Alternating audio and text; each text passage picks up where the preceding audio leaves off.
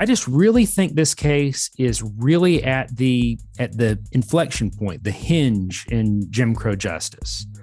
If it had occurred 10 years earlier, maybe you don't find a state Supreme Court that's going to look at this and say, oh, this is a railroaded black man. But in this case, I think you're really seeing the courts turn on the idea of how justice works out for black men during Jim Crow, during segregation. Hello and welcome to See You in Court, the podcast that informs you about the Georgia civil justice system, what it means to you, and how it protects individual rights. This podcast is a collaboration between the Georgia Civil Justice Foundation and the Georgia Institute of Technology. Your hosts are Robin Fraser Clark and Lester Tate, who are both past presidents of the State Bar of Georgia and currently serve on the board of directors of the Georgia Civil Justice Foundation. And now this episode of See You in Court. Good morning, friends and lovers of the law, and welcome to See You in Court. I am Robin Fraser Clark, and with me is my co-host extraordinaire, Lester Tate. Hey, Lester, how you doing? I'm doing great. I'm extraordinaire, so I'm very happy about that, and very happy to see 2021 in the rearview mirror. And to be doing our first See You in Court podcast of 2022, and I think we're getting this will be year 2 for us, won't it, or year 3? I can't remember. I think we started in 2020. That's a good question. Right. We'll have to check, but we're rolling right along. And I was telling you before that I have a case scheduled for trial starting January 31st in Fulton County State Court, and I'm just keeping my fingers crossed that nothing interferes with that, like lack of jurors or something like that. So, well, up here in rural Bartow County, I noted that the New York Times numbers this morning showed that in the last 2 weeks we had a 399% increase in COVID. So I'm sure it's more than that downtown. So I wouldn't send my subpoenas out just yet. Yeah, we'll see. Keeping fingers in all extremities crossed. And I'm really glad to have. I'm really glad to have. I know you're going to do his bio, but I'm really glad to have Chris Joyner here today. And I just want to say, Chris, that Robin and I have long advocated an Emmy for your wife, who did a video with Robin and I when she was president of the State Bar. I was past president, and it was called Maker's Mark, the official, unofficial drink of the State Bar of Georgia. And I thought she should have won an Emmy or a Pulitzer or something, for that. And so we keep trying to nominate her and haven't been successful yet. It's durable content, that's for sure. Right. You can always bring that out. That's right. Well, it still ages well because that's still what Lester and I drink. So that's right. But we're good friends of Chris's wife. But let me just introduce our listeners to Chris. We're delighted to have Chris Joyner with us today. He's a journalist with the Atlanta Journal and Constitution, and now has authored a book. The title is The 3 Death Sentences of Clarence Henderson. And we are looking forward to diving into this book and what I believe is a sordid piece of history in Georgia that Chris is going to tell us a little bit about. But let me tell you a little bit more about Chris. He is an Atlanta native.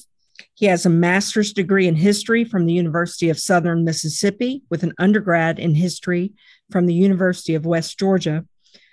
Chris has worked in newspapers in Georgia, Tennessee, and Mississippi for more than 25 years. Most of that time has been spent as an investigative reporter. He has been a member of the Atlanta Journal-Constitution's investigations team since coming to the paper in 2010. Chris lives in DeKalb County, Georgia, with his wife, Kathleen, and his 2 children. This is his first book.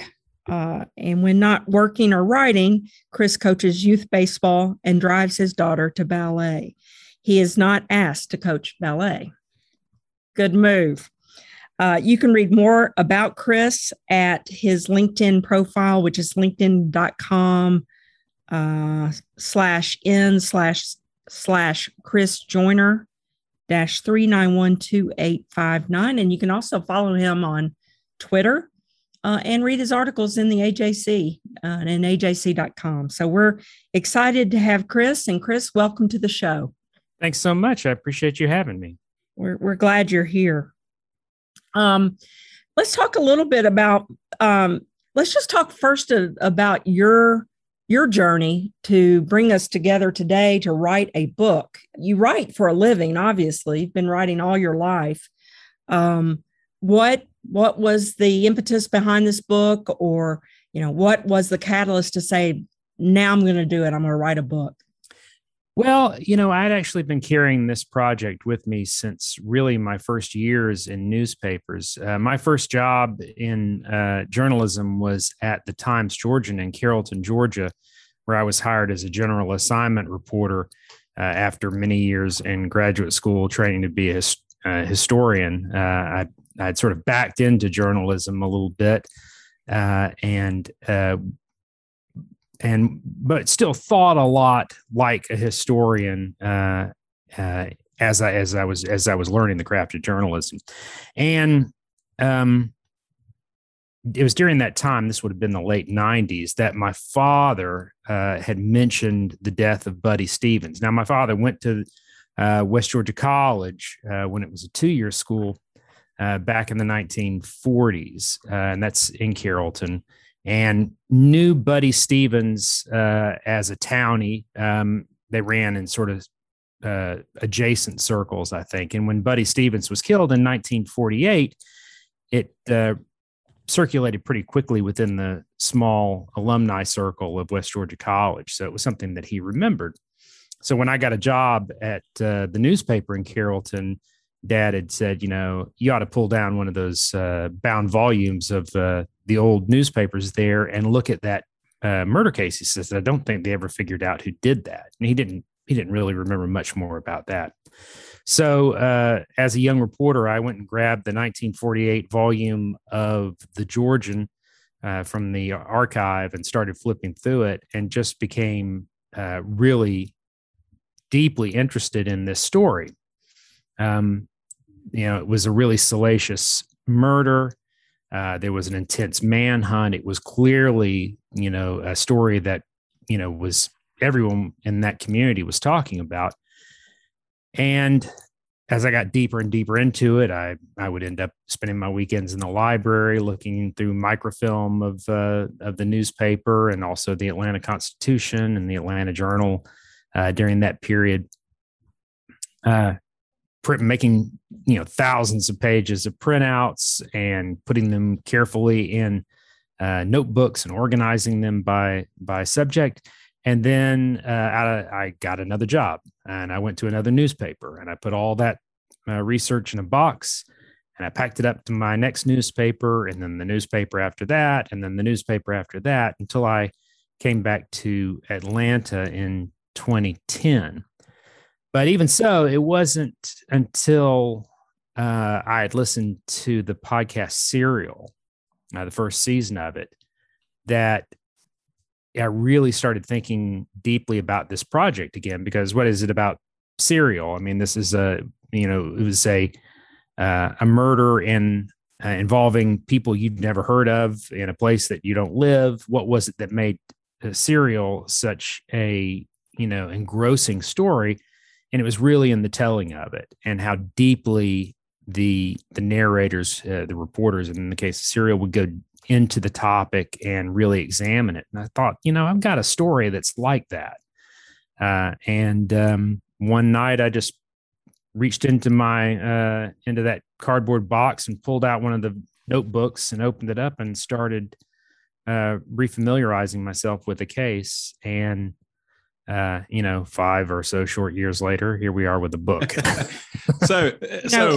And in between that, you got married and had 2 kids, and you have a full-time job. So I can imagine it's pretty difficult thing to write an entire book. Yeah, not for the faint of heart. And before we go on, I wanted to say that you put in your acknowledgments that you dedicated this book to your father. And you thought thanks your father, Van B. Joyner Jr., who was proud of his son's work but did not live to see it completed. So I'm sorry about that, but I know how influential and important a parent's work can be for a son, and how important that was to you. So I thought that was really lovely that you put that in your acknowledgments and you dedicated the book to your father. Oh, thank you very much. I appreciate that. Yeah, one of the things that a couple of things just really identified with me with it. One, I don't know if you know this about me, but I grew up in Cedartown, Georgia, which is sort of shares a main street with Carrollton, just up Highway 27. And also the murder victim was a Georgia Tech student, which is where I went to college. But one of the enduring things sort of that hit me was I'd read the book, The Devil in the Grove, which is about Thurgood Marshall defending the Grove Boys. And this seems to be about the same time period, and just fascinating sort of reading. And it seems to me, and Robin had said sort of in our pre-exchange that it reminded her a little of To Kill a Mockingbird. And I think in To Kill a Mockingbird, Macomb is sort of a character in the book. And it seemed to me that Carrollton is sort of a character as well. So can you tell us a little bit what Carrollton was like in 1948? Sure. And I agree with you. I think Carrollton is a character in the book and sort of a stand-in for a lot of communities coming out of World War II. Carrollton at the time was a really ambitious community for what it had been up until 1945 or so, which was a real sort of outpost, and at times a real almost lawless outpost. And it really saw itself as on the precipice of becoming something really special. They had a lot going for them in that they had a growing college, which was really important after World War II, because the GI Bill saw that college just explode as soldiers came back and started their college education at West Georgia. And it also had some major employers. It had some good connections, and there's really an opportunity for Carrollton to become this sort of like progressive Southern community that was, white collar, professional, had a lot of employment prospects in Southwire, which started there, which makes copper wire, and a lot of the things you would expect out of a community. There's also the county seat, so there's like a legal community there. There was a medical community that was there, so in 1948, when Buddy Stevens was killed, the community was really rocked by the murder, in part because of the type of murder that it was. And just to set it up, Buddy Stevens was a 21-year-old Georgia Tech student, a veteran who had served in the Army in the years immediately after VJ Day. He was stationed overseas as a military police officer in the immediate post-war period. He come back. He was at Georgia Tech. He was the son of a prominent white family, and he was dating a beauty pageant winner named Nan Turner in Carrollton. And the two of them were abducted by a masked man, and it would later turn out that this masked man had been conducting serial rapes by abducting women from Lover's Lane areas. And Buddy, this guy finally ran into somebody that didn't run away. That was Buddy, who was, back from the Army. He didn't run and abandon his date, and was killed protecting her. That kind of random violent crime was jarring to a community like Carrollton. because it had so much at stake in what it anticipated it would become. And this really threatened a lot of sort of what was underpinning that, this idea that it was going to be a progressive community, that it was an area that, because immediately they started looking for a Black suspect who was attacking white women. That was the belief anyway. It injected a lot of racial politics, a lot of gender politics into the crime. The whole thing was very, very traumatic for the community. And so, yeah, I do agree with you that Carrollton is an important character. And in that way, a lot like a lot of other communities around the nation during that period where they were trying to capitalize on coming out of the war and the Depression and, looking towards a bright future in a time when nothing really was guaranteed.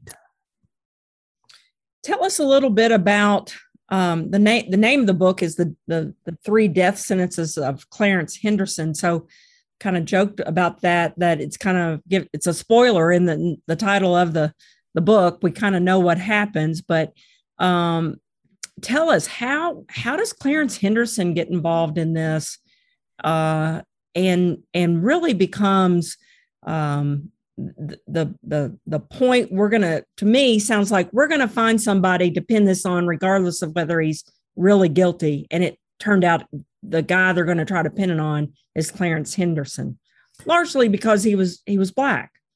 And not only that, they had to find someone who sort of fit a profile they were looking for. So Clarence Henderson was a sharecropper and a gambler, and he also ran liquor in a dry county. He was a brawler, not particularly well liked among the Black community, even. And so when the white establishment in Carrollton started looking for a suspect, they didn't have anything to work on, really. Buddy Stevens was killed, obviously, and his date, Nan Turner, never saw her attacker. It was a new moon night. It was raining. It was dark. The man was masked and shining a flashlight at them the whole time, so she never got a look at it.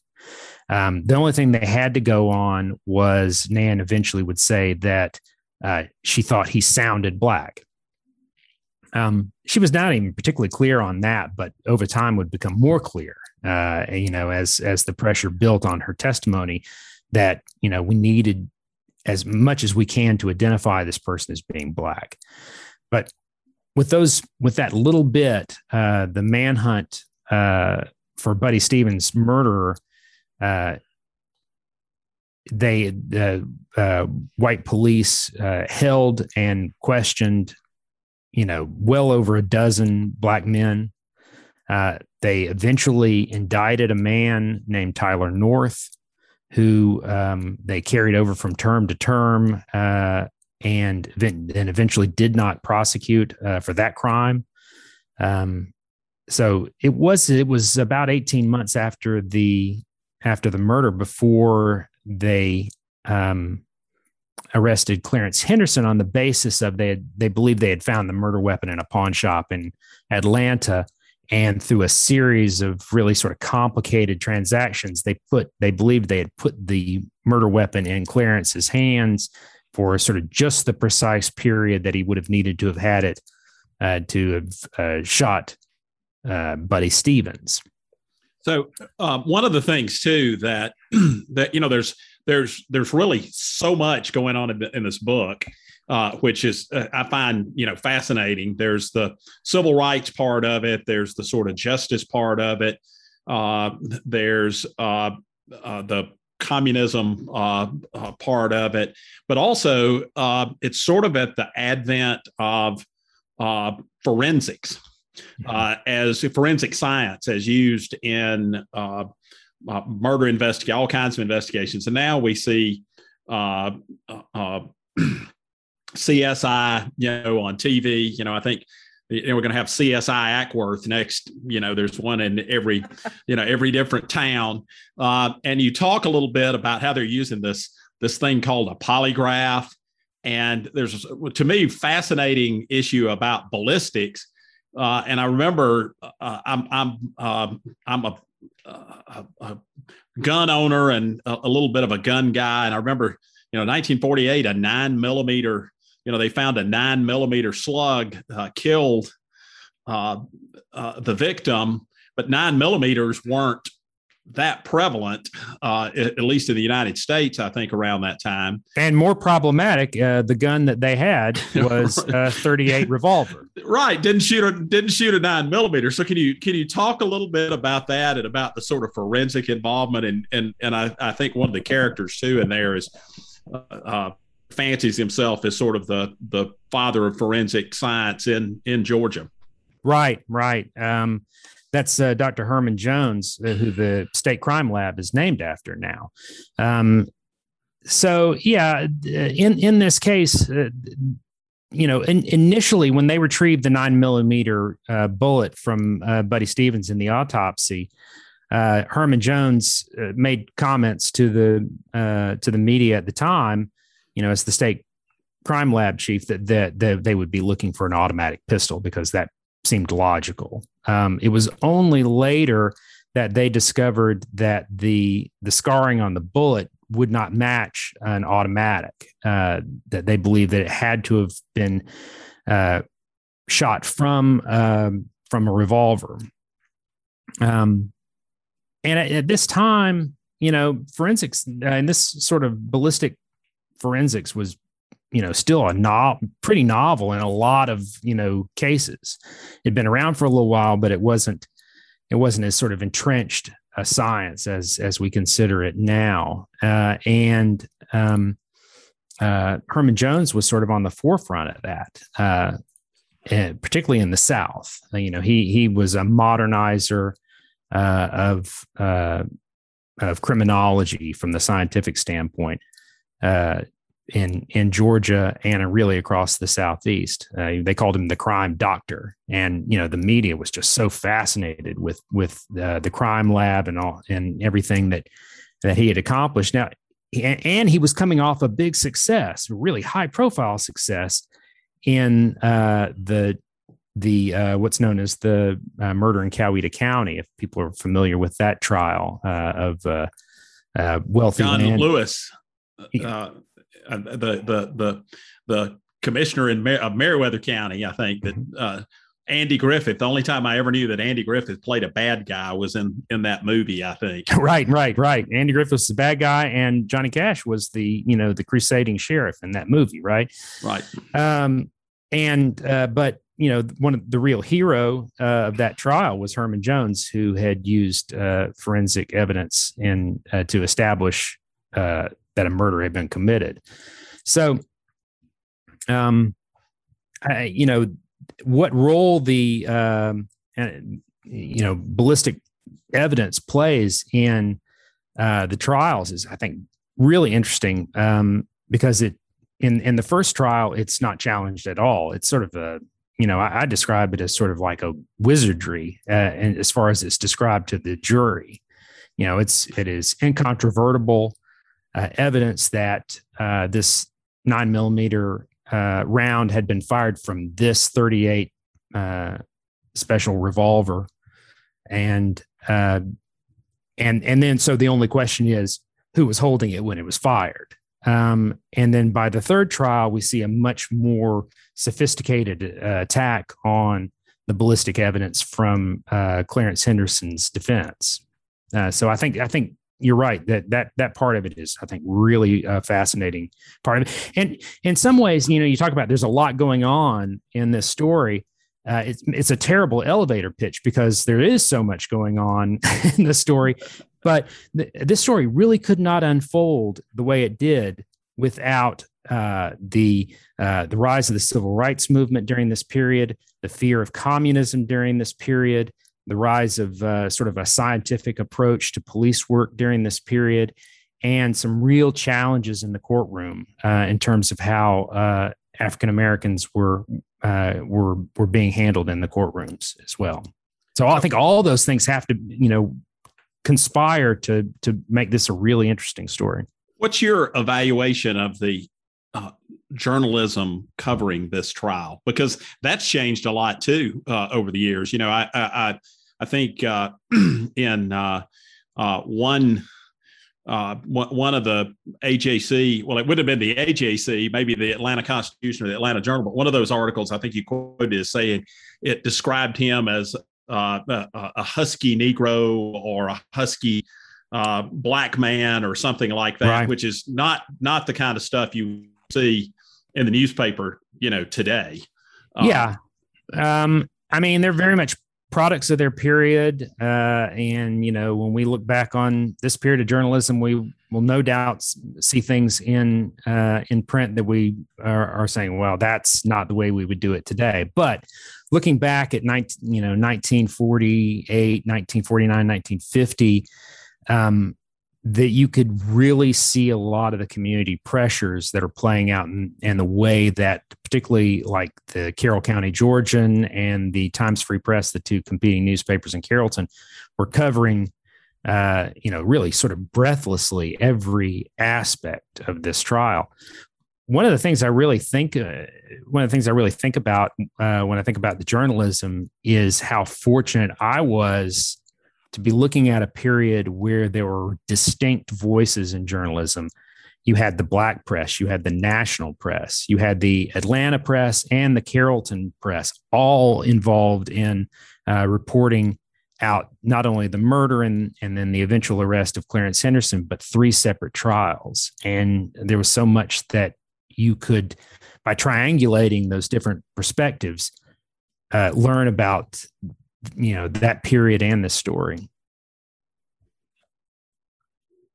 I was just, I had some places marked about Stanley Parkman, who was, I guess, the editor of the Georgian in Carroll. That's in Carrollton, right? That's the Carrollton. That's in Carrollton, yeah. Mm-hmm. Paper. And really the only person in this book that I knew in life. Okay. I wondered about that. So to me, there's a lot of ambiguity with each person, because sometimes you think they're going to be a hero against segregation. Other times they say something, you're like, wait a minute, I thought that guy was against segregation. I thought that guy was for justice. And Stanley Parkman seemed kind of that ambiguous character. On page 276, you wrote that he said, he's talking about Governor Talmadge. And he said, Governor Talmadge knows better than we do that the races will never be mixed in the schools of Georgia. He wrote an editorial shortly after the November ballot issue went down to defeat. He knows better than we do that Negroes and whites never have and never will dance together in the municipal auditorium of Atlanta or anywhere else in Georgia. So to me, I highlighted that because I thought that was shocking. I thought Stanley Parkman was going to come out as a hero of justice and desegregation, and then he puts something like that in an editorial. That surprised me. Sure, and if I were writing the screenplay or if this were a novel, I would probably make Stanley Parkman less complicated. But he was in a complicated position in a complicated time. Right.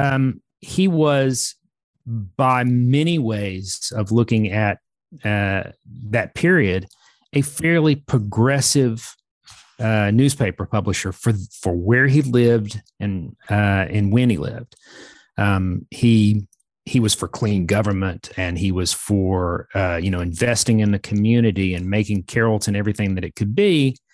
But at the same time, he's a white man who grew up on a plantation in the 1920s and also had a tremendous amount to risk as the publisher of a startup paper in Carrollton. So he is in that sense a product of his period. I knew him much later in life, when he was publisher emeritus of the Times Georgian, and had an opportunity to talk to him about this story, which the death of Buddy Stevens and the trials that followed were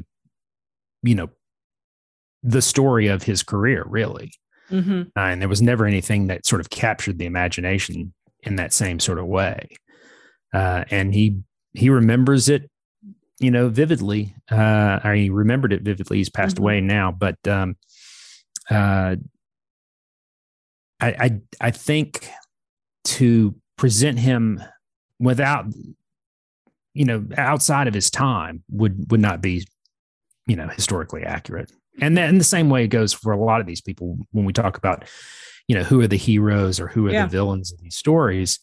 They all have, everyone is a hero of their own story.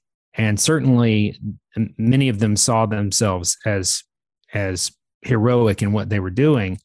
It's only in backwards looking fashion that we can sort of say, well, you were wrong there. You were wrong there, Stanley.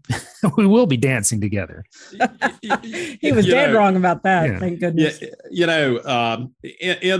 I mentioned The Devil in the Grove earlier, and it kind of... Wait, Lester, 1 second, though. One thing I do want to point out about that quote is that when Stanley Parkman was saying that we know better than Governor Talmadge, what he was saying is we don't need Governor Talmadge and his program of massive reaction to civil rights. In his way, it was a progressive statement, even if he was defending segregation. He was trying, and a lot of people in that region were fighting against what they saw as the retrograde nature of Talmadgism during that period. They're still, they carried with them the prejudices of the time, but I think at that moment, 1951, Stanley Parkman probably felt like he was being pretty progressive. Mm-hmm. Yeah. Sorry. No. And one of the things I was going to say, which you sort of lead into this because you're talking about how people viewed civil rights.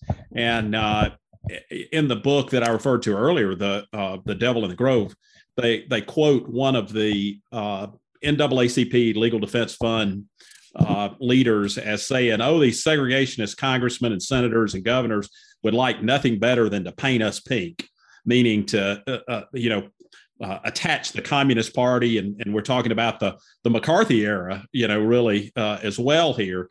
And that seems to have come more into play in your book and in your scenario, maybe than others. And you address that. Can you talk about that a little bit? Sure.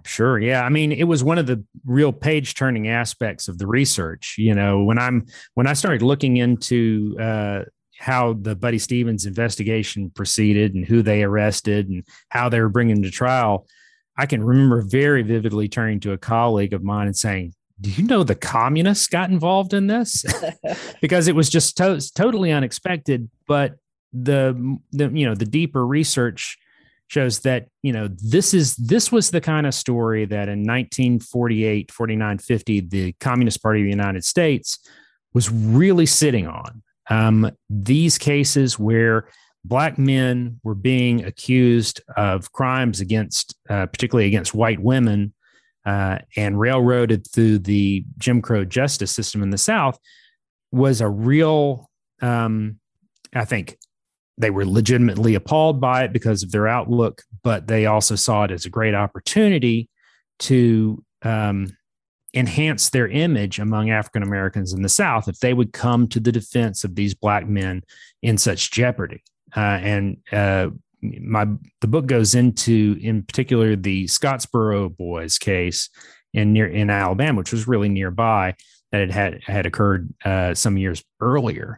But in a similar way, the first people to really come to the defense of Clarence Henderson after his first trial, and as you know, that first trial was gavel to gavel one day, and he was sentenced to the electric chair. But in the appeal process, the first people to come to his defense were communist organizers, and in particular one Homer Chase, who was the head of the Georgia Communist Party and sort of head organizer of the communist effort in the state.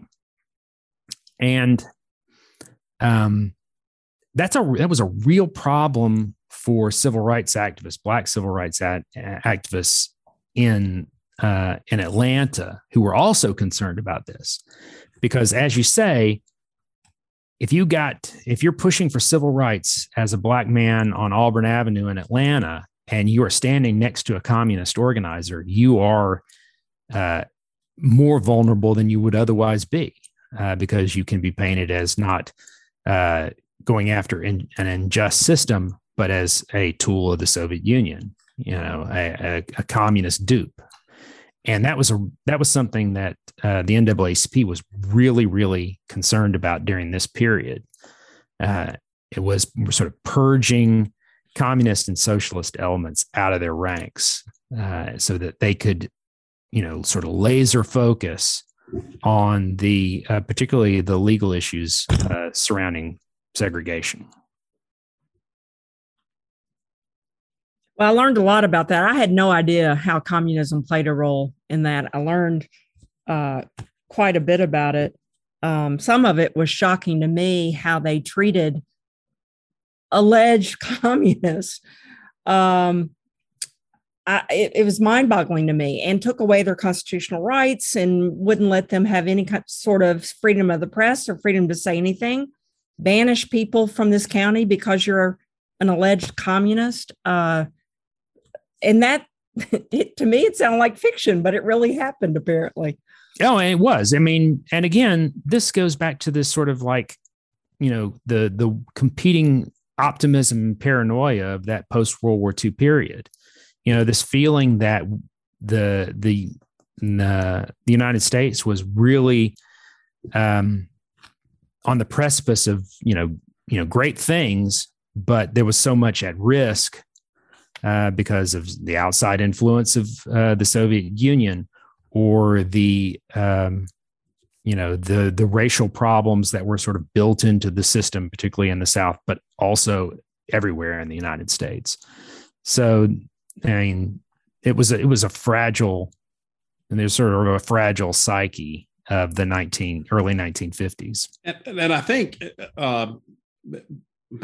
I'm right about this. I want you to correct me if I'm wrong. But when you're talking about communists, then now it's become in vogue to call anybody that has more progressive views than whoever it is, they're a communist.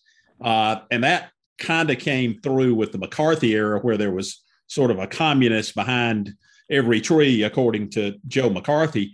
But the folks that you're talking about here weren't people that were labeled communists by their opponents. They were people who labeled themselves communists. These were, legitimate, as they used to say, card-carrying communists. They were members of the Communist Party of the United States of America, affiliated with the Communist International.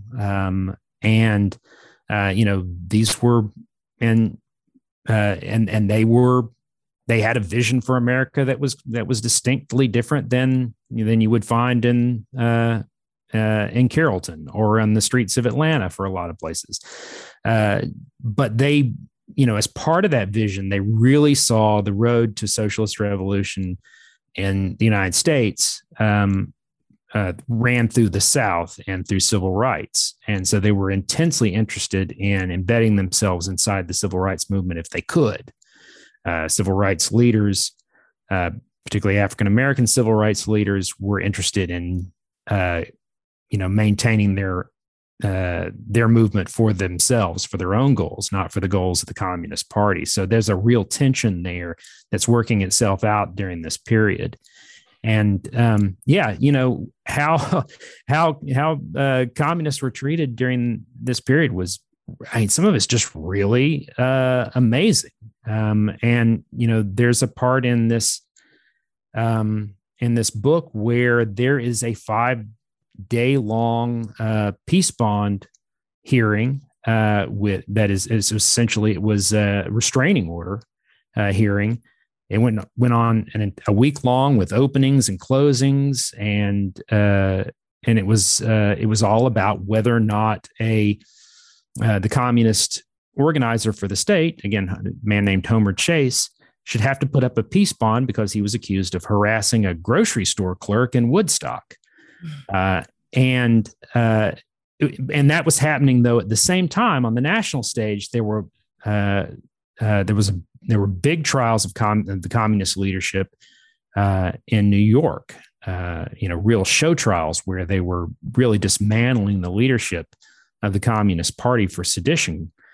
And so this is another case of where, these smaller actions in Georgia were being played out in a much grander way throughout the nation.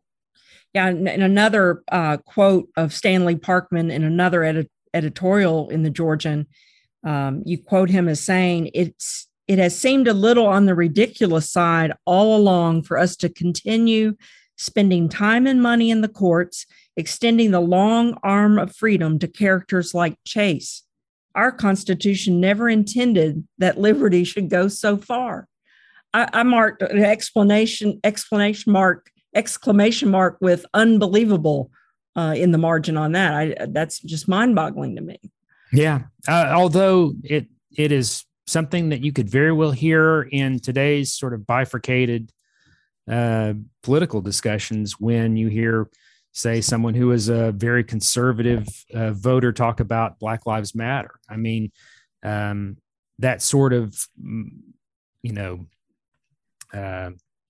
overheated rhetoric is not something that we've grown out of, apparently. So, one of the things too that struck me is, so the murder was Halloween of 1948, and the first trial was in January of 1950, and you said it was about 18 months after the murder before Clarence was charged. Then there's a second trial in October of 1950, and then a third trial in October of 1951. And, now, to have a murder case go to trial that, even pre-COVID, I mean, the COVID has slowed everything down, but the speed at which got not one, but three trials was just pretty incredible. So and I don't feel like I'm giving away the book when you're talking about a factual thing. It's like, watching Titanic, the ship goes down, Oh yeah, no, this is definitely how did we get there? Not where did we end up? Right. And so could you just give us a thumbnail sketch of how he got three murder trials in 2.5 years? Yes, exactly. Mm-hmm. Yeah.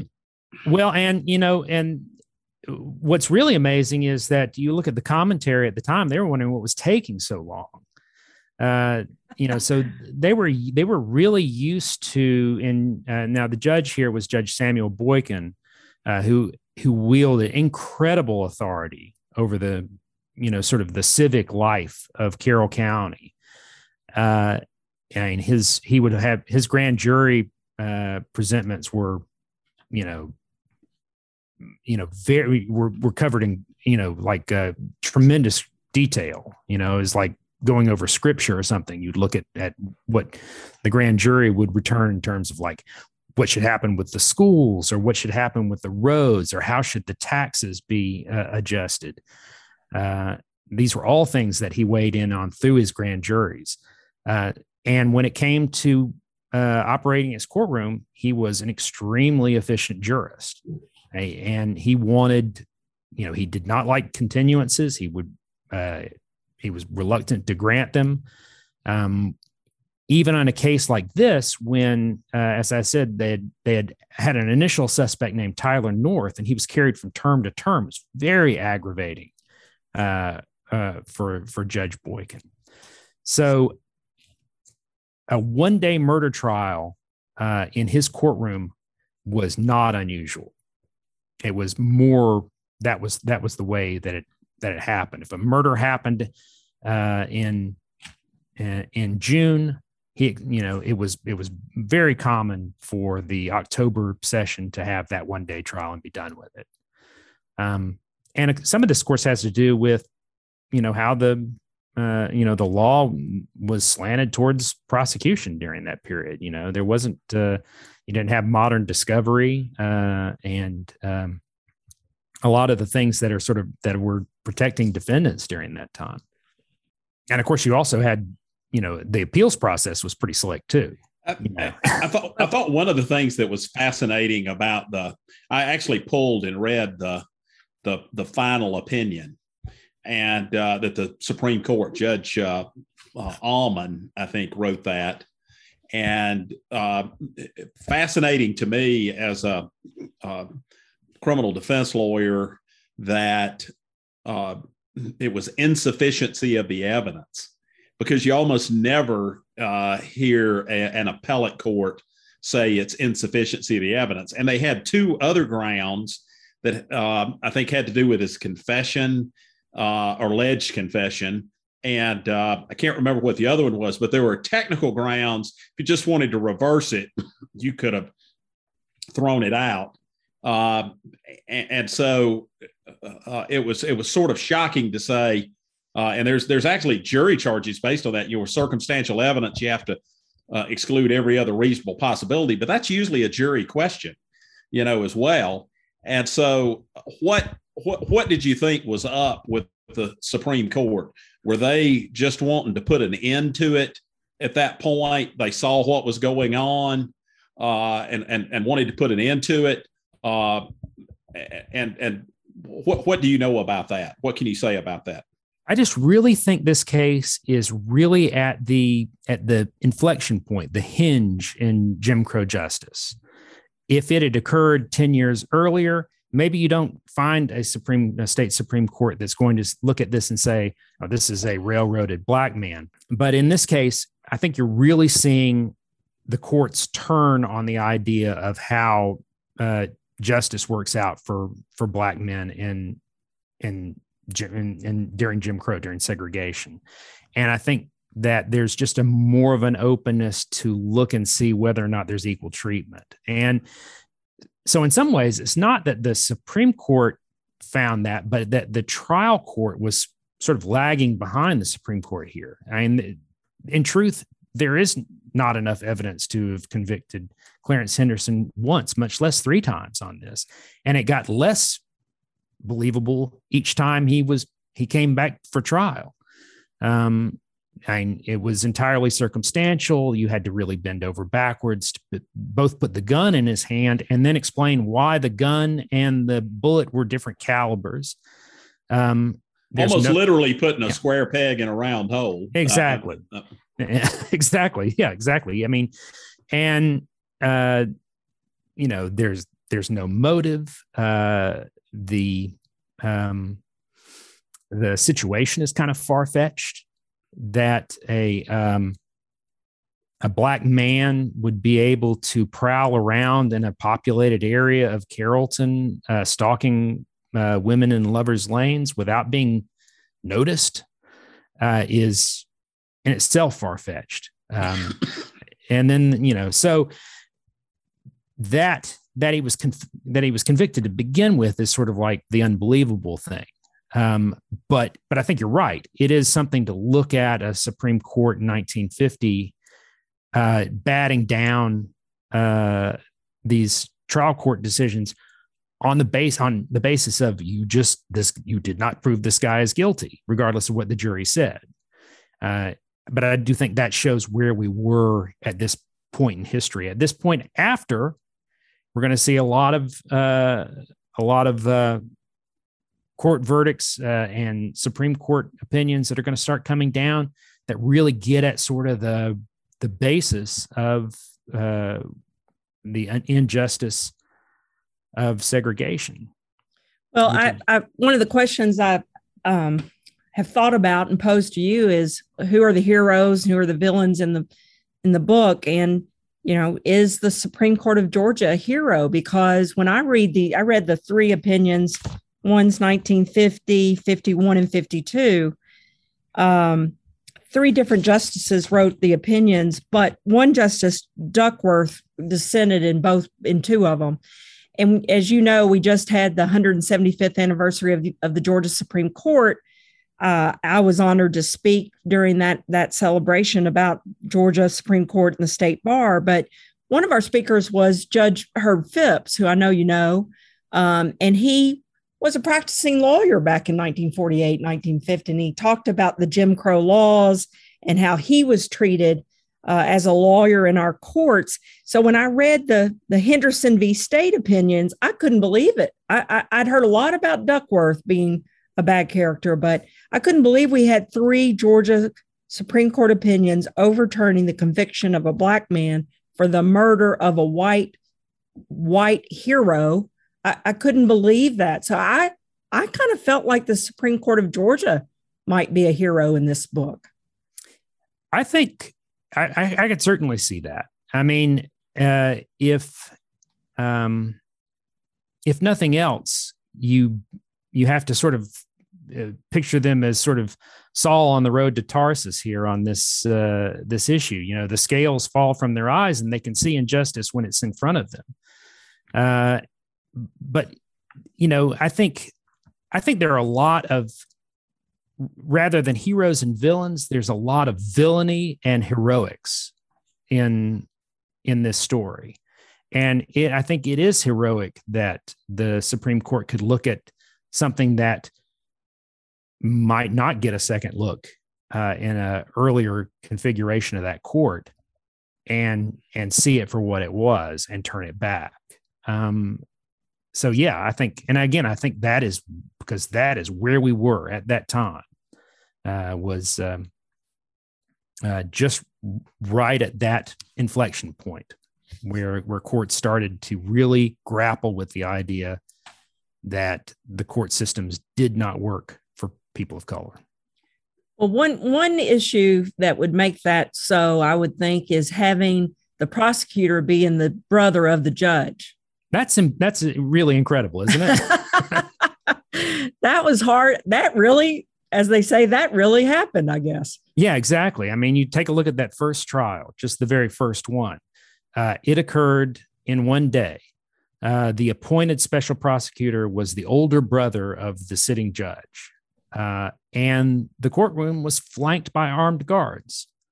It hardly gives the appearance of justice. And the defense counsel put on no defense, with the exception of unsworn statement by the defendant, which was just just begging for his life. So prosecutor is the brother of the judge, but also you have an all-white jury. All-white jury. That's in right. In a Jim Crow court. You kind of know how this is going to come out. And had always come out that way. And had always done that. Yeah. So enter in the second trial, another, what I would call a hero, is Dan Duke. True. Dan Duke is, I think, a real, almost forgotten hero. I'd never heard of him, Chris, but man, I really enjoyed reading about him. He had, he was of the South. He grew up in Palmetto, Georgia. He and I graduated from the same high school, not at the same time, but a few generations earlier. But he had a real crusader streak in him. He would represent Black people, and he would defend them vigorously.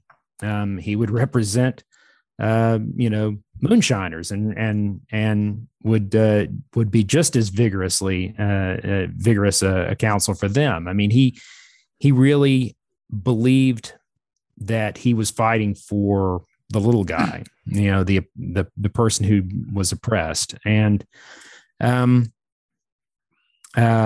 he just loved to fight. He was just, pugnacious and, easily irritable. At one point, he punched out someone in a judge's chambers, and that's in the book. I mean, it's hard to even imagine, but that's who he was, and that's who he was his whole life. It didn't make the book, but I talked to Roy Barnes about Dan Duke, because Dan Duke would later serve as a judge for many, many years in Fulton County, and I was looking for people who knew him, and Roy Barnes had good memories of Dan Duke, of Judge Duke, and one of them was, and I forget the exact details of it now, but something that young lawyer Roy Barnes did in his courtroom so upset Dan Duke that Dan Duke had him arrested on the spot and taken off and placed in a jail cell.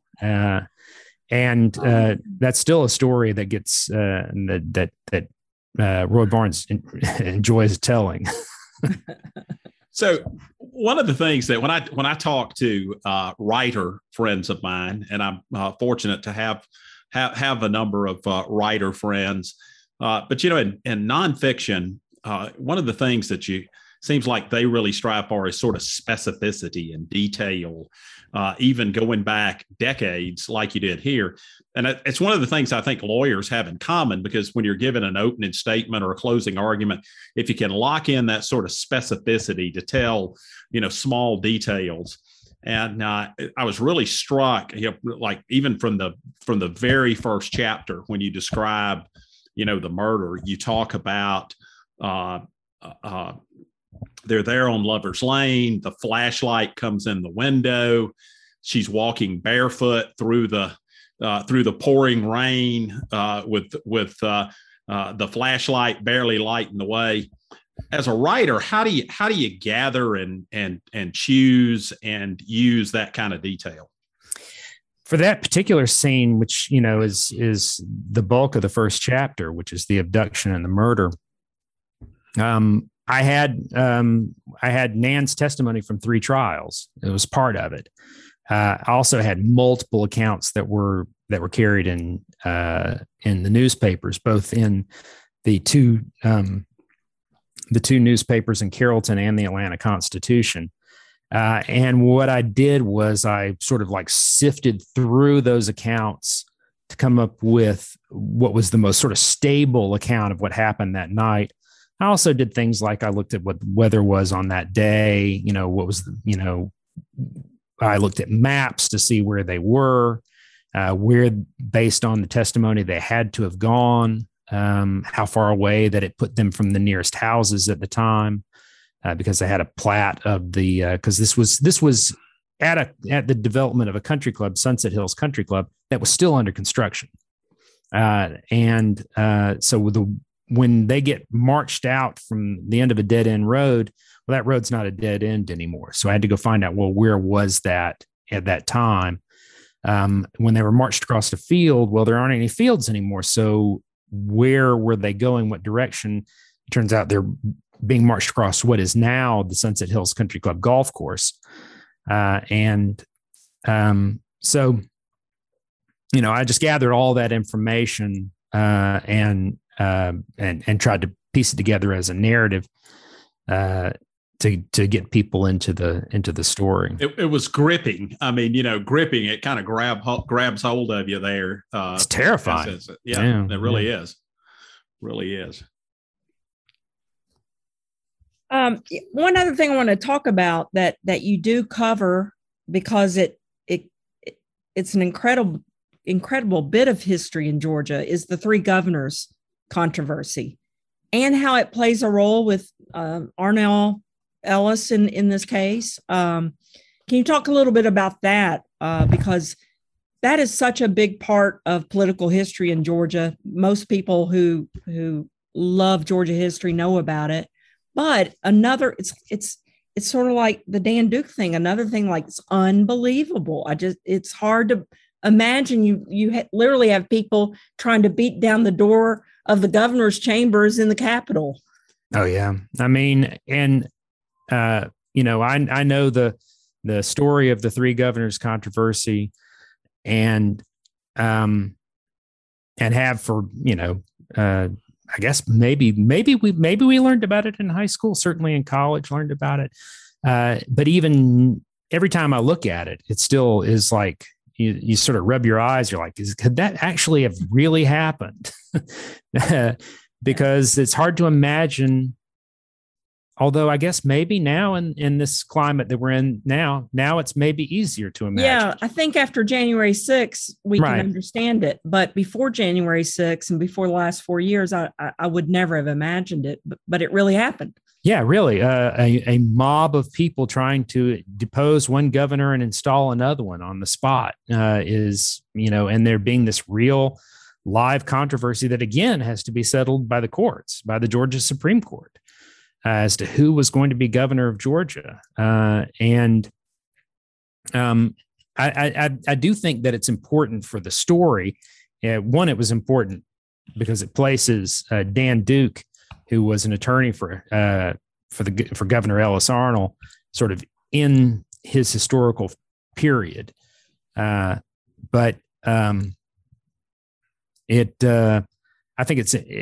was important for this story because it shows sort of the broken ground that Georgia politics was at that period. You had the competing example of a really progressive Southern governor like Ellis Arnold, maybe the most progressive we had ever had and maybe ever have had, against the Talmadge machine, which ran, specifically on the idea of preserving the white primary, which was the only election that mattered in Georgia, the Democratic primary, and excluding blacks from the ballot box. I mean, that kind of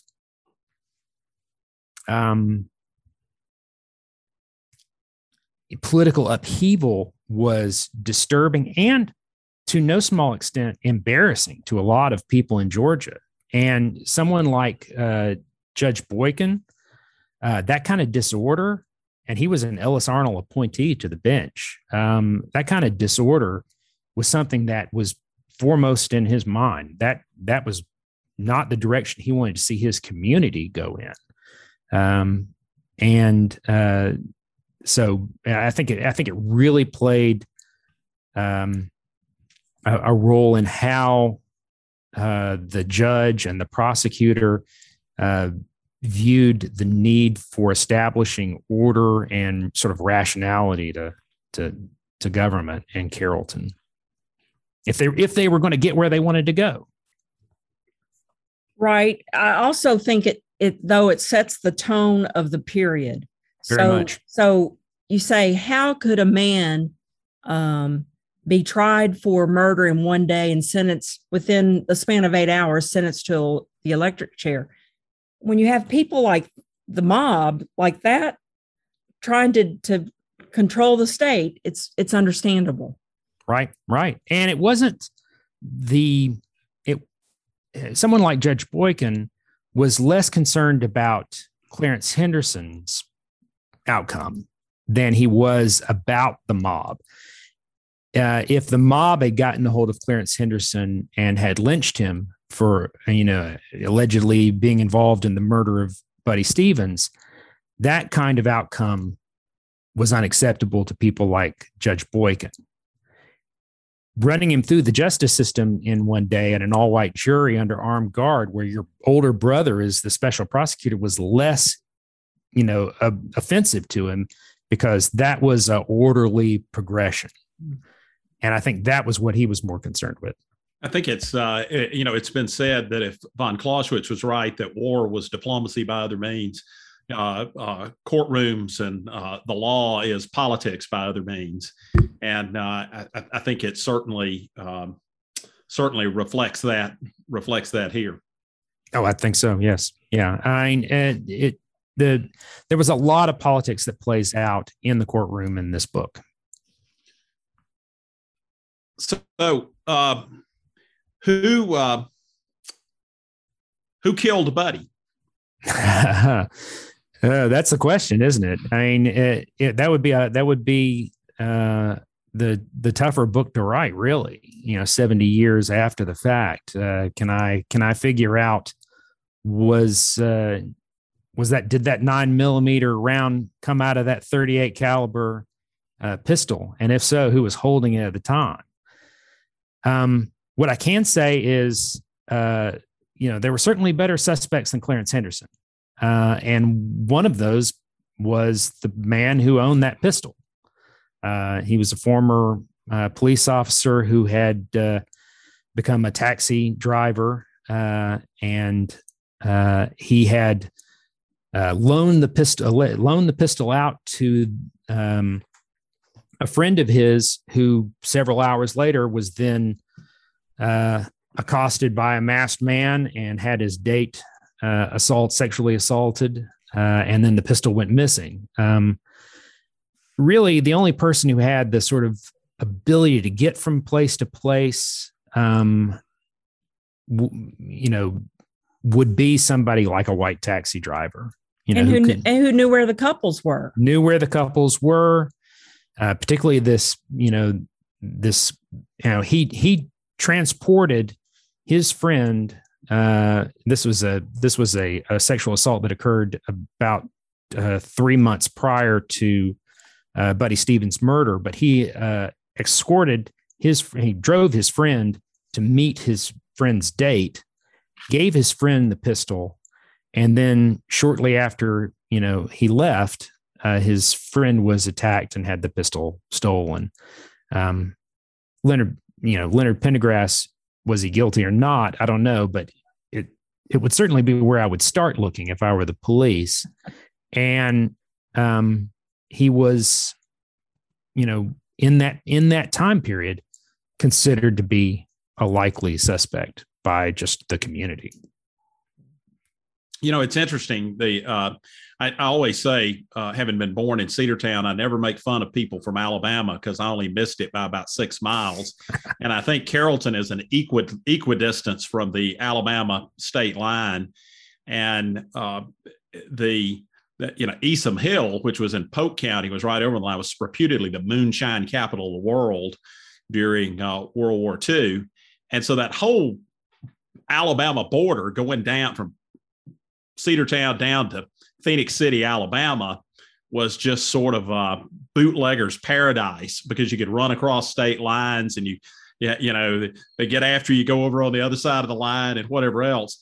And so it sounds like there were a ton of bootleggers and gamblers that were just sort of the usual suspects in Carrollton. And with the African American bootleggers and suspects at the top of the list, it seemed like for a while that just everybody they stopped, where were you the night this murder, happened?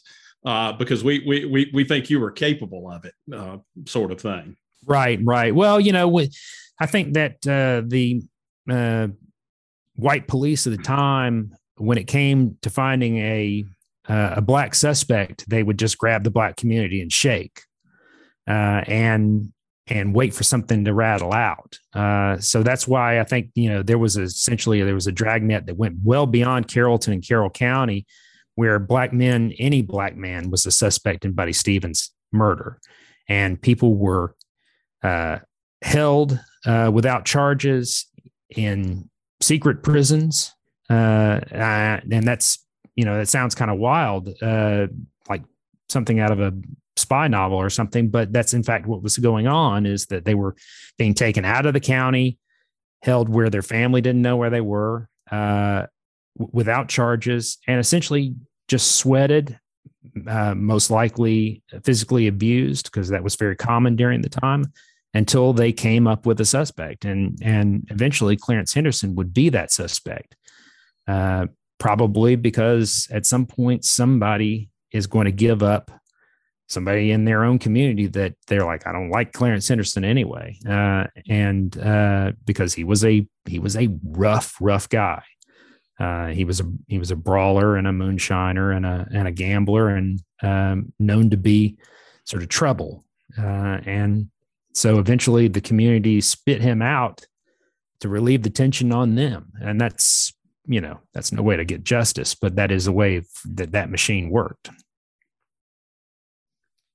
Chris, in the book, you talk a lot about the coverage, the press, how they covered these 3 trials, how they, as you said, it was kind of breathless coverage on the first trial, but by the third trial, it barely got a paragraph in the paper.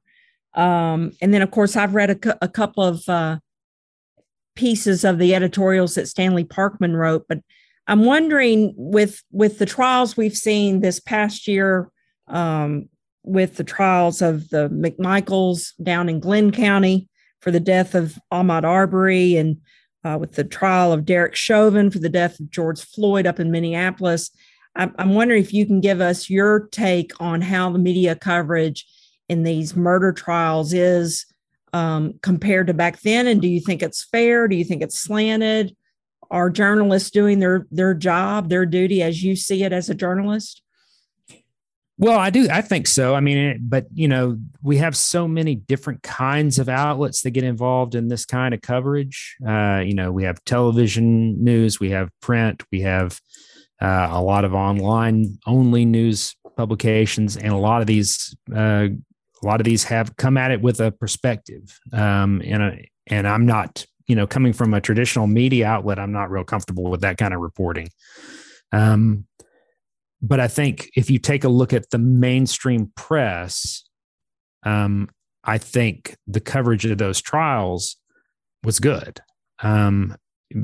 because one, you have a lot of expertise in covering criminal justice in the mainstream press. You had a lot of people like, in the case of the Atlanta Journal-Constitution, we sent Bill Rankin there, and Bill Rankin is as good in the nation as you're going to find in covering courtroom trials.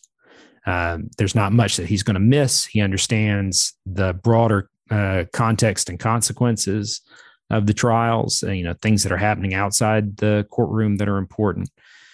And so I think, in the Arbery trial, for instance, I think, what Bill did and what a lot of the outlets did in covering that, I think it was fine coverage. Now, what's that going to look like in 70 years? I don't know. I know when I was looking at the Henderson trials, I was really interested in what the local press had to say, because they were going to have a real sense of the pulse of the community. More than just what was said in the courtroom, I was going to know sort of how the community felt about it by looking at the local press. But when I looked at the Black press, I was going to have a sense of sort of what the national stakes were from a civil rights standpoint. Did the trial of this one sharecropper in Carrollton matter to people in Chicago or Pittsburgh? And if so, why? And you get that from that perspective from the Black press. You also got it from the New York Times. You could get a sense if the New York Times started mirroring the Pittsburgh Courier, which was an African American owned newspaper, then you knew something larger is happening in the culture. Do you think the local press, with regard to the Clarence Henderson coverage, the local press wrote to persuade, or were they really just writing to reflect the community's views? I think that certainly, if you take a look at Stanley Parkman's Georgian, he had an agenda for Carrollton. We know that because he wrote it in the newspaper in every edition. It was the Georgian agenda, which was for a progressive, a progressive Southern community. In the coverage of those trials, I think what came out was a reflection of sort of the fear that this kind of crime and this kind of trial and all the elements that were injected into the community, I think you could see sort of the fear and paranoia that it was creating in the community. When the communists and Black attorneys start coming into Carrollton, Georgia, this is entirely new, and really sort of the fears of what this is going to portend for a community that's trying to pull itself up sort of come through in that coverage. And while I'm talking about it, I really want to talk about a little bit when we talk about sort of like heroes. Mm-hmm. Imagine being, Clarence Henderson, after his first trial and through his second trial, had two Black attorneys, S.S. Robinson and E. Moore, both of them attorneys on Auburn Avenue in Atlanta, and they did tremendous work throughout the 50s and 60s on civil rights issues. But imagine if you are them walking in to the courthouse in Carroll County to defend this Black man who has been accused of killing a white boy while in the process of sexually assaulting a white woman. Those guys were heroes. Yeah, it took courage for them even just to walk into the courthouse, probably. Right. And the Black bar in Atlanta, was filled with these heroes during this period. Practicing law in conditions that are sort of unfathomable now.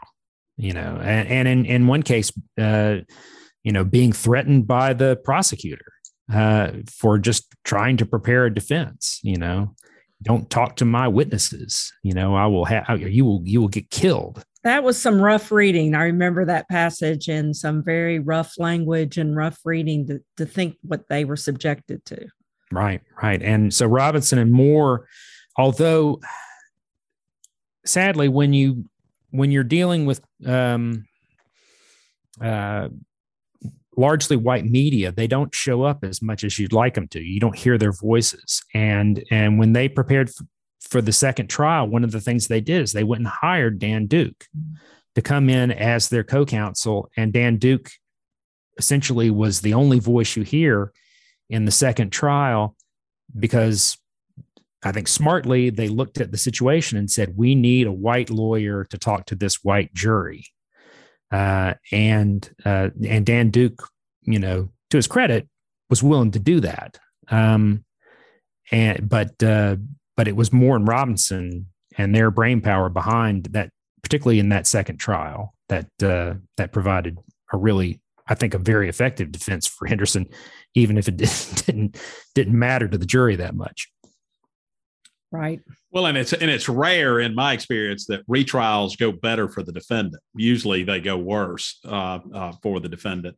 But I frequently think about what you're talking about. I love, Thurgood Marshall was always sort of a hero of mine. And, he had to leave Harlem to come south. And his dad had been a train porter, and he would sit and sip bourbon, and the porters would bring him bourbon while he looked at the file.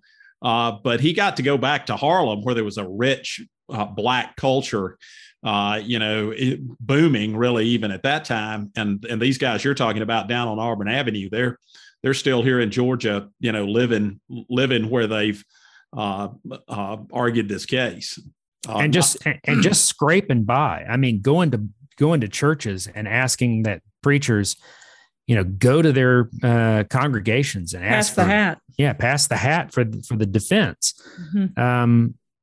And still really unable to get the sort of the things that they really wanted for a vigorous defense. One of the things I really wanted to get across in the sections where I do talk about Thurgood Marshall and the National NAACP is what a shoestring operation they were running, and how hard it was for them to work simultaneously on big civil cases attacking sort of the bedrock of segregation, while also trying to put out these fires of these individual, largely Black men who are accused in Jim Crow courtrooms all around the South.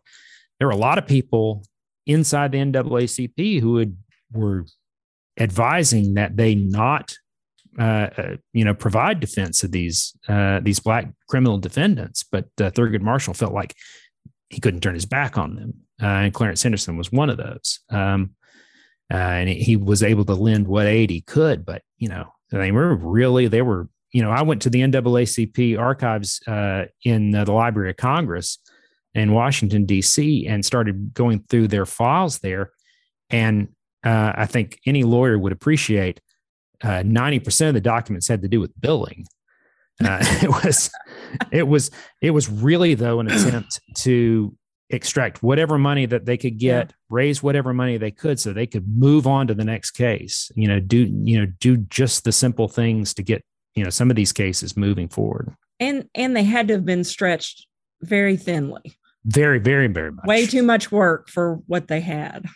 Which is why somebody like Dan Duke was such a powerful ally to have. Because he was in a much more privileged position, and could have more effectively argue for adequate funding for the defense and things like that. He had a louder voice in that sense. So I mean, the partnership between Duke and the NAACP was really beneficial for some defendants like Clarence Henderson. So is there going to be an audio book? There is an audiobook, yes. And in fact, It should be available simultaneous with, last I heard, simultaneous with the print edition. Had an opportunity to, choose from 3 narrators. It was really wild. I've learned so much about the publishing industry. And that was one of the interesting things is they're like, here are 3 people pick who's going to read your book, and they were reading a selection. You've got a great voice. Yeah, I think you could do it yourself. I agree. I wasn't offered, but I was willing to do it if need be.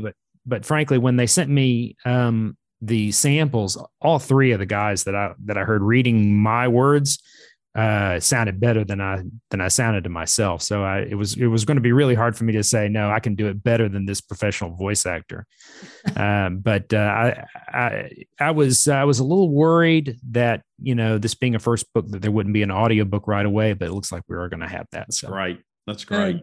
And the book is officially out January 11th. January 11th. And I take it with all outlets where you get books, it'll be available. Exactly. Brought to you Audible, by Amazon, all Amazon. those. And yep. Abrams Books has been great to work with. And I'm looking forward to that day when it's available everywhere. Awesome. We're looking forward to it too. I highly recommend. I really enjoyed reading it, Chris. It was just fascinating to me. I learned a lot. I learned a lot about the underbelly of racism in Georgia back then, things I didn't like, but also learned a lot about some really, really neat heroes in Georgia. So my hat's off to you. I thought you did a great job, and I'm recommending it to all my book clubs. Oh, well, thank you so much. Let me know if the book clubs need the author to zoom in on them or something. Great. I'd be happy to do it. I can't tell you, anytime, and this is sort of like anytime I hear somebody who's read the book, I said, it's sort of like seeing an animal you've only ever seen in the zoo out in the wild. You're like, wow, somebody's read the book, in their living room instead of me just staring at it in the screen. It's just amazing for me. And it was also terrifying to have people with great legal minds reading, a book that had so much going on in courtrooms. So I'm just so happy that you enjoyed it. Yeah, it's outstanding. And I think the other thing too, as you sort of alluded to earlier, and when you and Robin were talking about heroes, so many people who, nobody that you would characterize as a hero, and probably nobody that you would characterize as a villain, really thought that's what they were becoming at that time, in place. And I'm reminded of that, the Baptist hymn, once to every man and nation, new occasions teach new duties. And so I think it's important to read stuff like this, because it teaches us that we're in a part where, history is going to judge us one day. Oh yeah. And we can't see how that's going to happen.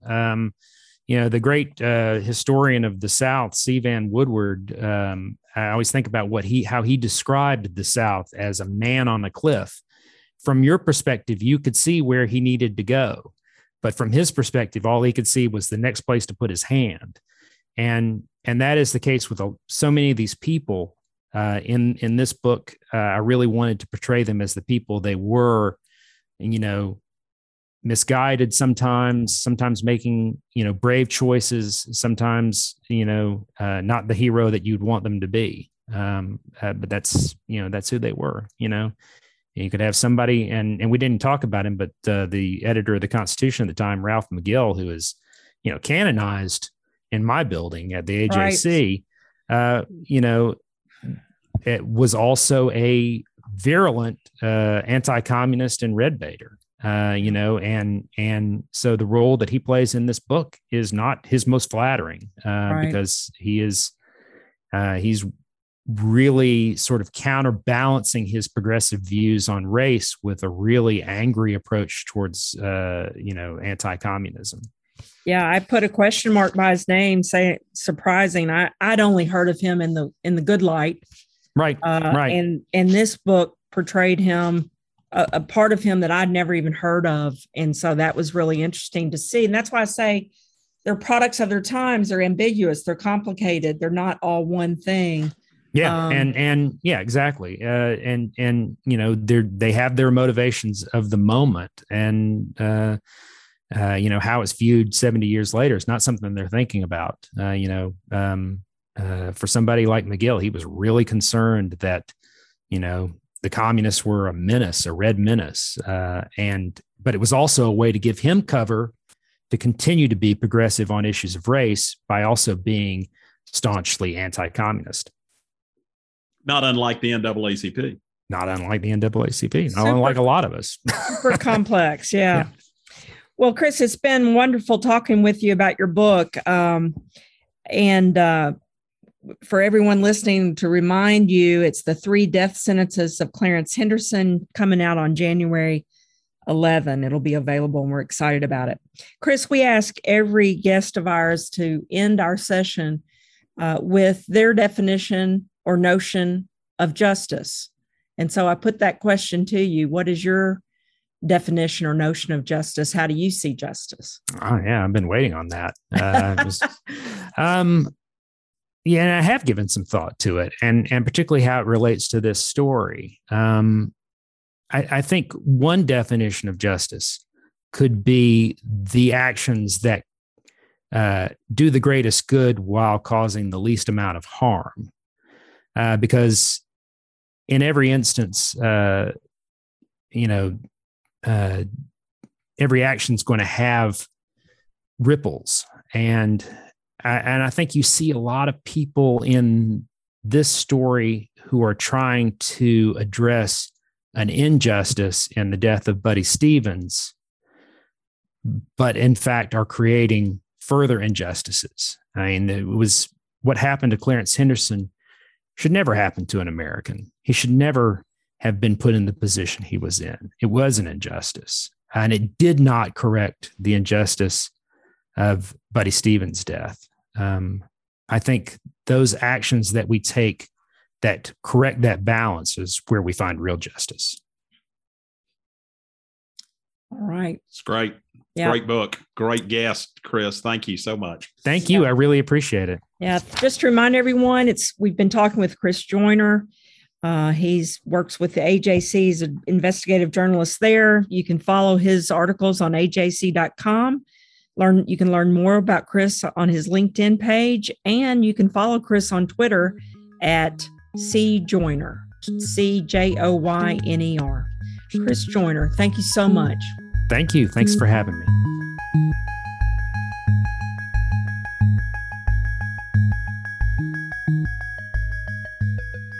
Well, Robin, as you know, we always try to share some piece of news coverage or a story from somewhere that we see that involves trials or involves the law.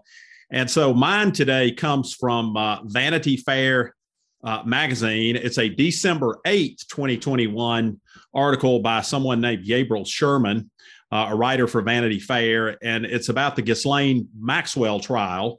And I noted the December the 8th, 2021 date because we're now well past that and actually have a verdict, which was a guilty verdict. There was I think one count that there was a not guilty verdict on, but a predominantly guilty verdict. And in this article, Mr. Sherman writes, and it's entitled, "The Prosecution is Fumbling Its Case Against Ghislaine Maxwell." And in it, he writes that it's shocking and tragic that the prosecution's case against Maxwell appears far weaker than many people expected. The list of prosecutorial missteps is long. Victims have appeared unprepared for cross-examination. High-profile co-conspirators have not yet been called to testify about Maxwell's alleged role in the Epstein child sex trafficking operation. On Tuesday, prosecutors stunned reporters in the courthouse viewing room by announcing that the government intends to rest its case before Friday, weeks earlier than anticipated. It all raises the painful question, will Maxwell go free? He goes on to say that he was dismayed, for instance, that the prosecutor, Laura Pomerantz, opening statement ran 35 minutes, roughly 10 minutes less than the government's opening argument in the Elizabeth Holmes fraud trial by comparison. And he was underwhelmed that prosecutors did not first call the alleged victim as their first witness and instead led off with Epstein's pilot, Larry Vysotsky. The perception in the viewing room was that Vysotsky testified more like a defense witness, claiming he never saw sex acts with underage girls or sexual activity on Epstein's planes. Well, we now know that the jury has spoken, that these perceptions by the media, the being aghast in the viewing room was not the same reaction that jurors had. Jurors took a long time to come up with the verdict. There was some thought that they might have a hung jury for a while, but indeed the prosecution won this case.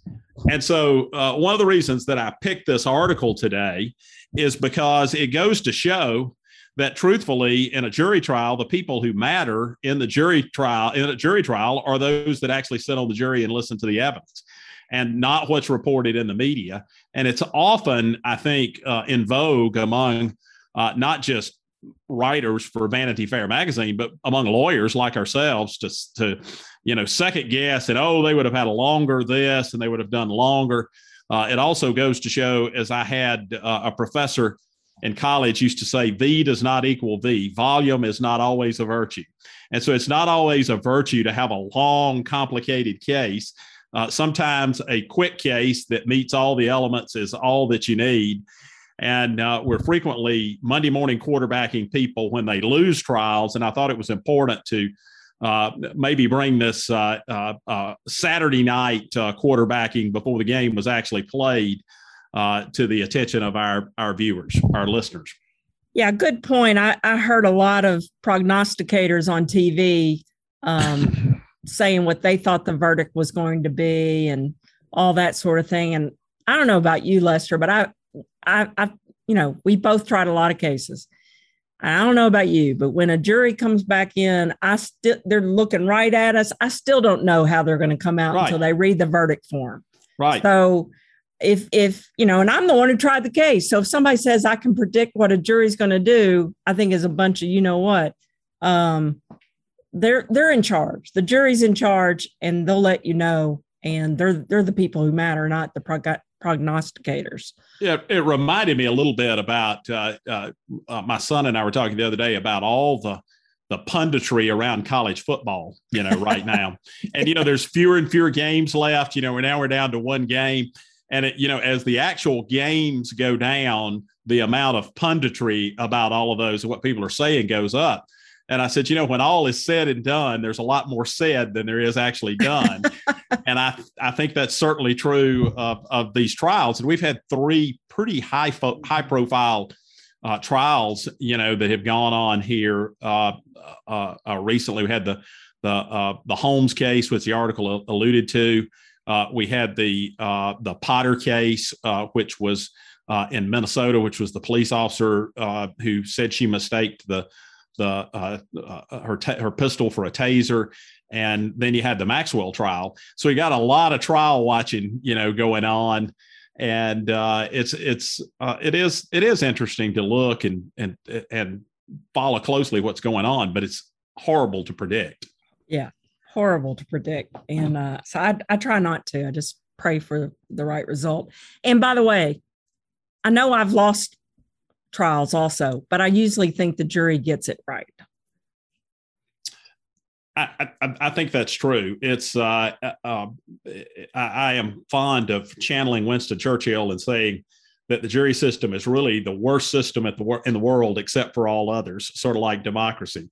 And when you look at places where we don't have jury trials, and of course, that's one of our missions, at the Civil Justice Foundation, who sponsors us, is to make sure that people understand how important it is, because in places like England, unless you've been slandered, you don't get a civil jury trial. Yeah. Big difference. My talk today is just a really short story about former United States Supreme Court Justice Ruth Bader Ginsburg. And there's been a newspaper article that all of her books are going to be auctioned off. She has an entire first edition collection of books by some fiction writers like Toni Morrison, Gloria Steinem. She's even got a first edition book by the late Justice Antonin Scalia, who is one of her best friends. They're going online going for auction online starting January 19. She has more than 1,000 books, and some of that even includes law reviews that she wrote and signed by, quote, Ruth, just signed Ruth.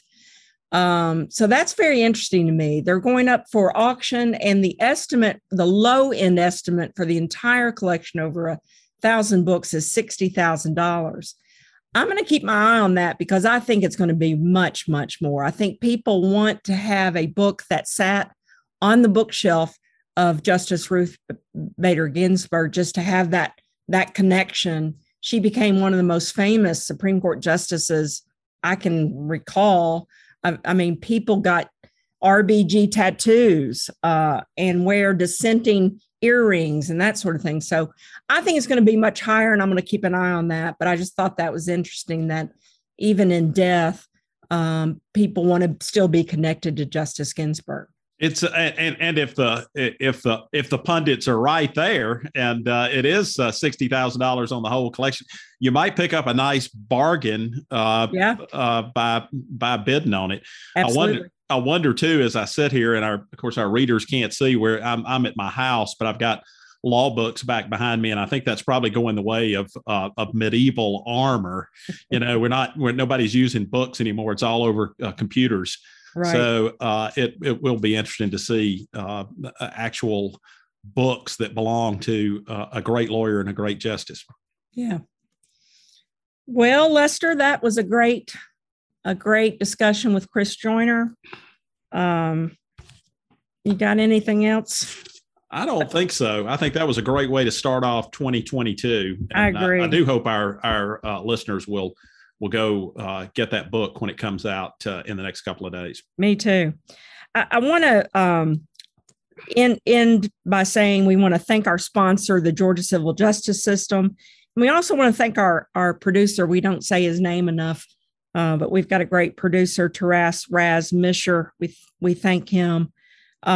And so for our listeners, just to let you know, you can find out more about Lester Tate at his website, his law firm website, aikentate.com. And you find out more about me, Robin Fraser Clark, at gatriallawyers.net. And you can always reach our podcast and some documents related to our guest at seeyouincourt.squarespace.com. So we hope you will subscribe to the podcast and share it with your friends and family. So until next time, we'll see you in court. See you in court. Thank you for listening to See You in Court, brought to you by the Georgia Civil Justice Foundation and the Georgia Institute of Technology. Please subscribe to this podcast and consider writing a review. You may find related documents to this week's episode on our website, seeyouincourt.podbean.com. Please send any questions, suggestions, or ideas to seeyouincourtpodcast@gmail.com. The producer of this podcast is Raz Misher. We thank Noreen Hassan, Associate Professor and Director of Outreach and Community Engagement of the Georgia Institute of Technology School of Literature, Media, and Communication, and the Georgia Tech students who help bring you this podcast. I'm Fred Smith, Executive Director of the Georgia Civil Justice Foundation. You may learn more about the foundation at fairplay.org. On behalf of Robin Fraser Clark and Lester Tate, until our next episode, we'll see you in court.